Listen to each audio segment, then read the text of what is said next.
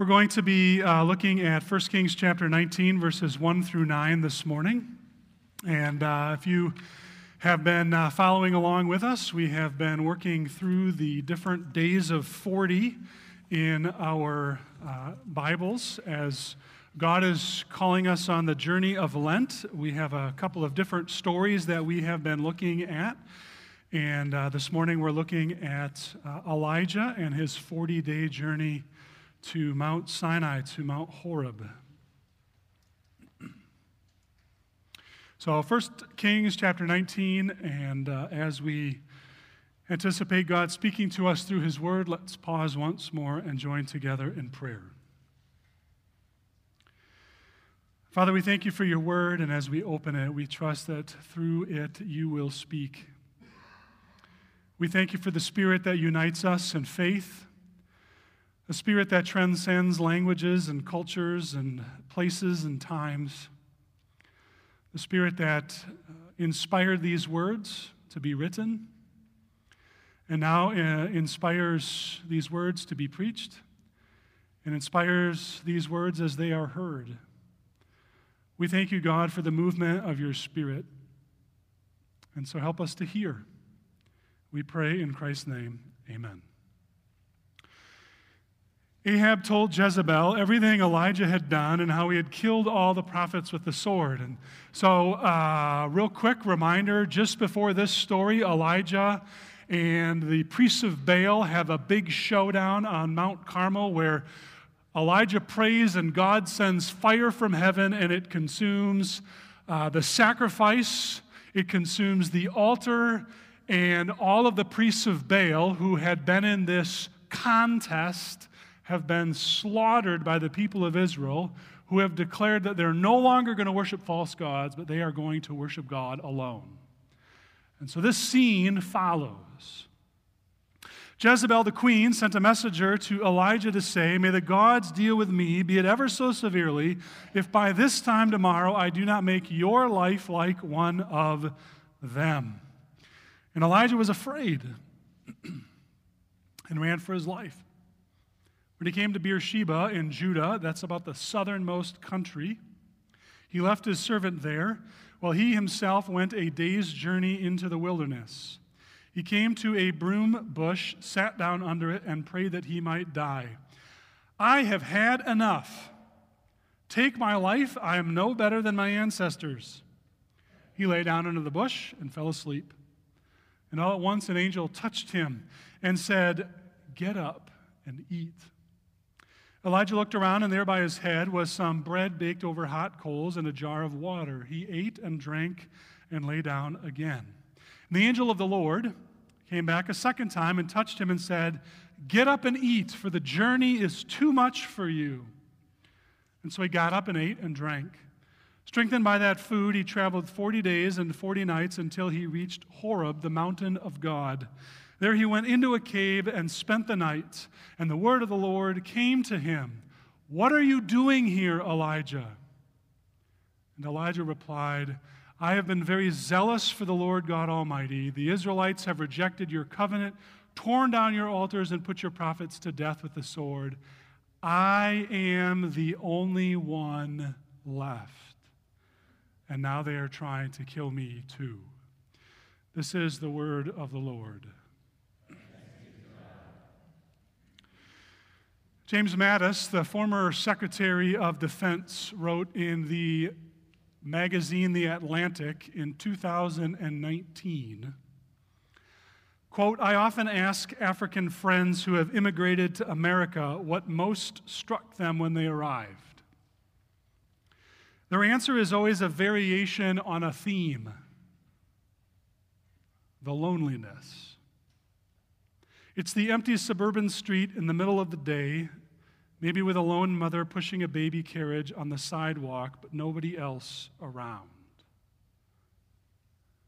I am the only one left."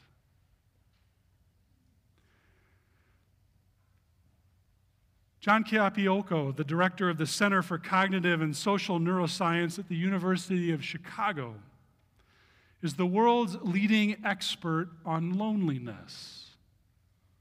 And in his landmark book, Loneliness, released about 15 years ago, he reflected on how profoundly loneliness is not just an epidemic that we see in the relationships we do or don't have, but in our very bodies.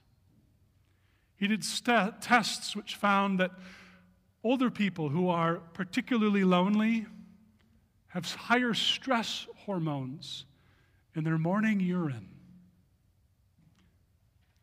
And he found that when they drew blood, the very DNA in the white and red blood cells of individuals changes for those who are most profoundly lonely.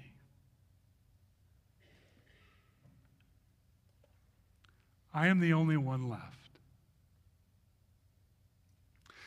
Last month, if you follow it along, there was a rather profound and devastatingly tragic report released by the CDC, reporting that of the 17,000 high school students surveyed in 2021, 42% expressed persistent feelings of sadness or hopelessness. 57% of girls, 30% of boys report persistent despair.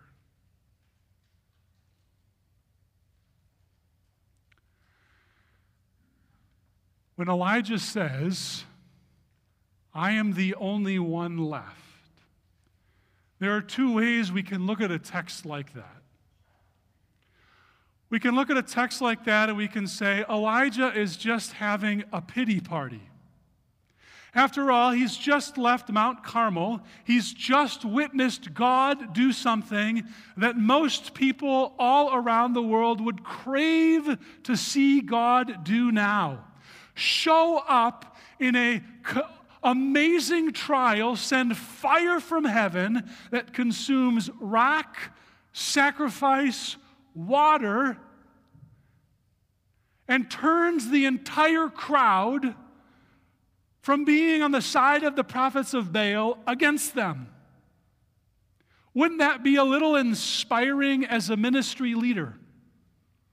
You'd think that on a morning, if Elijah got up to preach and there were hundreds and thousands of people who came thinking Jesus was not the answer and left with lives transformed, ready to go out as warriors for the faith, that would bolster Elijah's faith. And yet what the text tells us is that he gets word and he is afraid. And so there's part of us that when we read a text like this, we see Elijah's just kind of having a pity party. If he had real faith, if he really trusted God, then he'd be good to go. And then, of course, the message for you and I would be, just have more faith.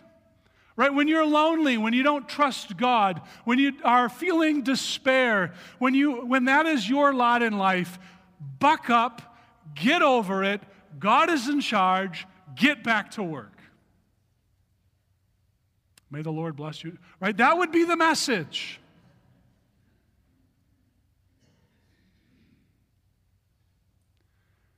But how many of us, if we heard that message, would feel in our heart of hearts the defenses go up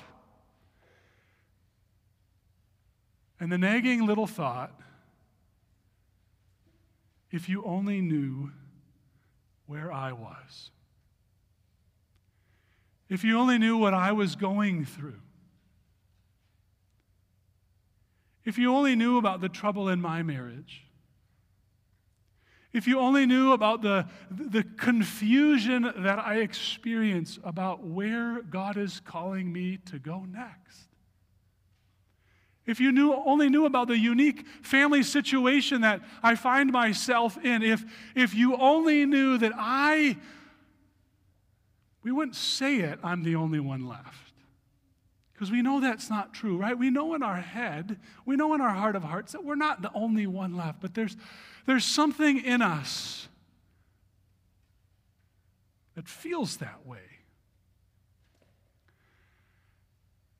And so instead of hearing that first one,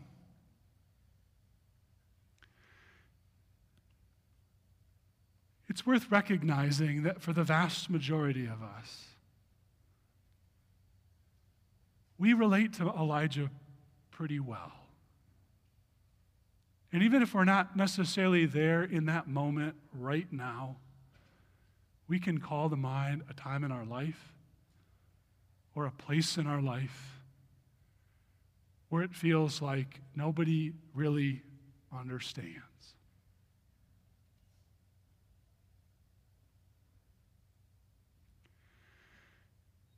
And if that's where we are with the text, what we hear from God is less a slap and a get back to work, and much more of an extension of grace about what he is up to and who he is.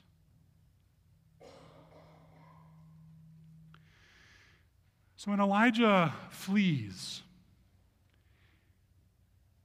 he makes his way out a day's journey into the wilderness.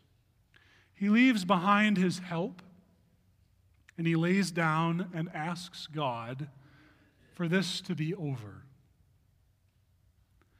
And when he wakes up, God has provided two things for him.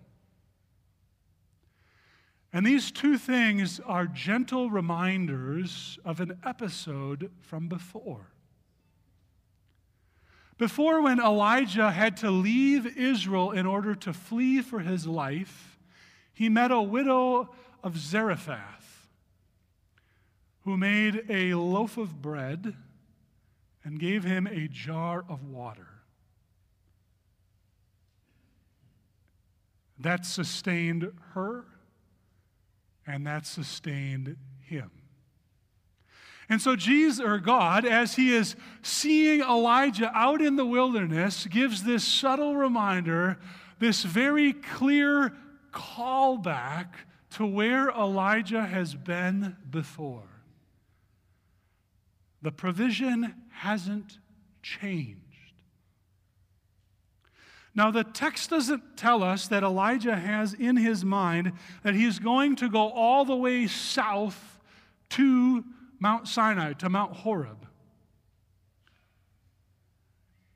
And yet it's a strange thing, isn't it, that when the angel touches Elijah a second time, he says, "Get up and eat, for the journey is too much for you." This has always been one of my favorite lines in all of the Bible. The journey is too much for you. You won't make it.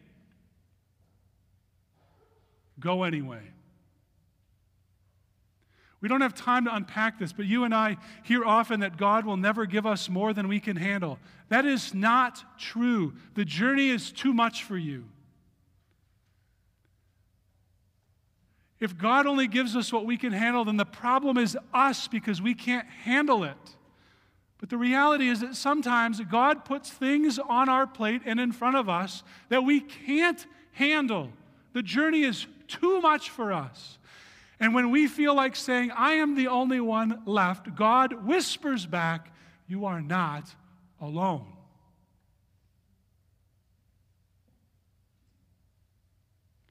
And so Elijah journeys 40 days.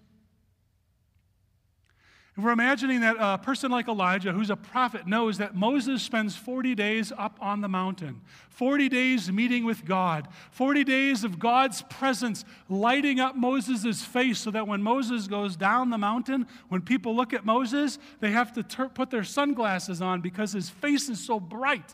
40 days of journeying in hopes that God will meet him there. And when God meets Elijah in the cave on the mountain, God allows the wind and the earthquake and the shattered rocks and the thunder and all of the fire that we saw on Mount Sinai in Elijah 19 when God descends, all of it's there. And the text says God isn't in any of that.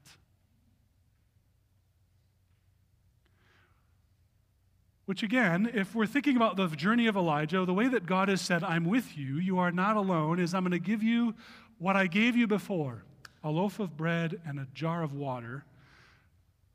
But I'm not going to show up for you the same way that I showed up for Moses.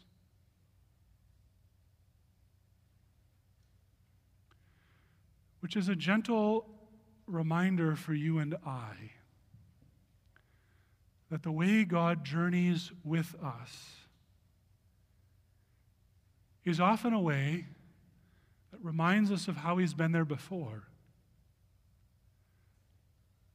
but not necessarily the way that he's been there for everybody else.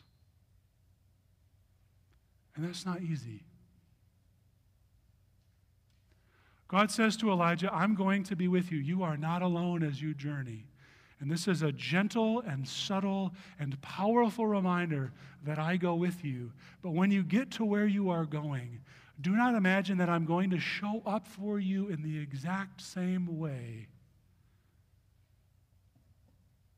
I will show up a little different. And if we keep going, God says to Moses, go and stand on the mountain in the presence of the Lord, for I will pass by. And the earthquake comes, and God's not in it, and the fire and the thunder and all of the signs from before for Moses. And then in verse 12, if you have your Bible open, there comes the sound of silence. Commentators and interpreters don't quite know how to reflect this text. But it's literally the sound of silence. And then God responds to Elijah's question and says, go back the way you came, retrace your steps, go appoint the next person to take your spot, anoint the next king, and know that you are not alone.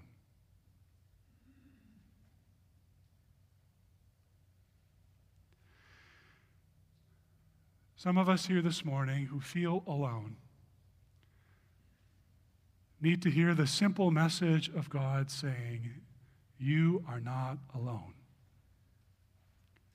And I would encourage you, just take a moment now, or maybe when we're praying, if that's you, to look around.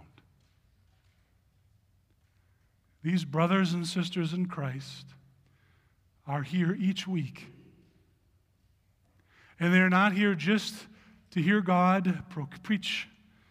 They're not here just to sing. They're here as the community of faith. And some of us who are here this morning, who are feeling alone, like we are the only one left, need the presence of some of you who have gone before.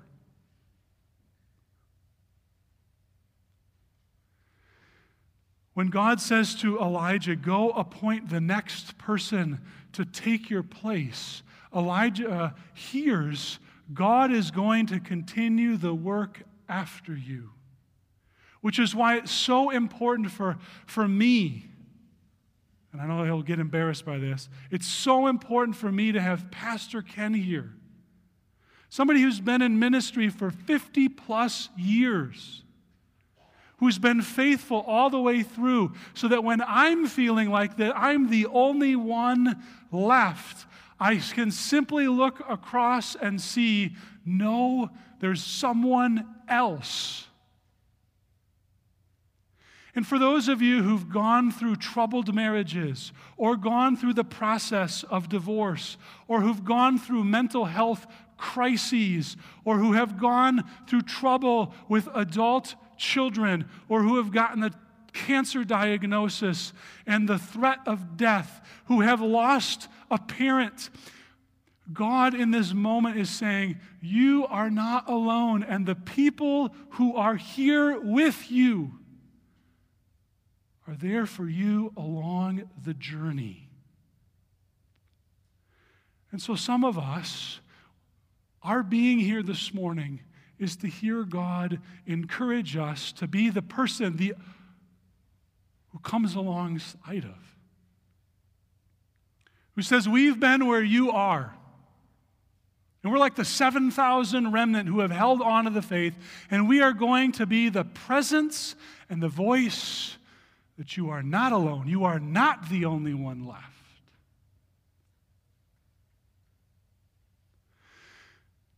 Because the body of Christ is there to call back and forth to each other that we have not been forsaken, that we have not been left as orphans.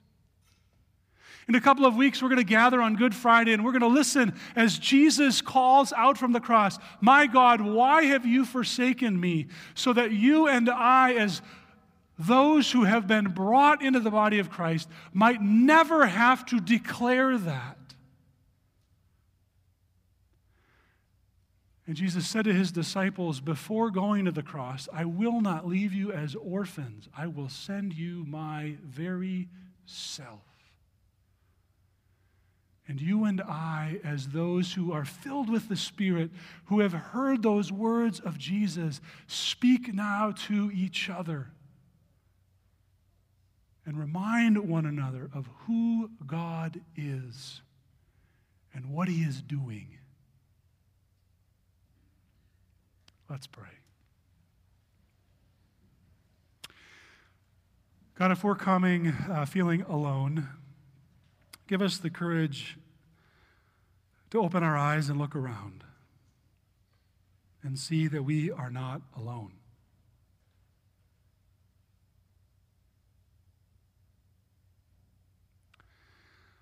God, some of us come this morning having been on a lot of journeys. We've been to Mount Horeb a couple times looking for you. May we appreciate how you have been there for us so that we might encourage others in their journeys. And God, if we have been on a lot of journeys and we are older, may we also see how you are raising up the next generation to keep doing your work. Just as Elijah went back and anointed Elisha, may we see how you continue to call new people to the work of the kingdom. And God, wherever we are and however we come today, may we hear that we are not alone. We pray this in the name of Jesus, the one who is for us and with us. Amen.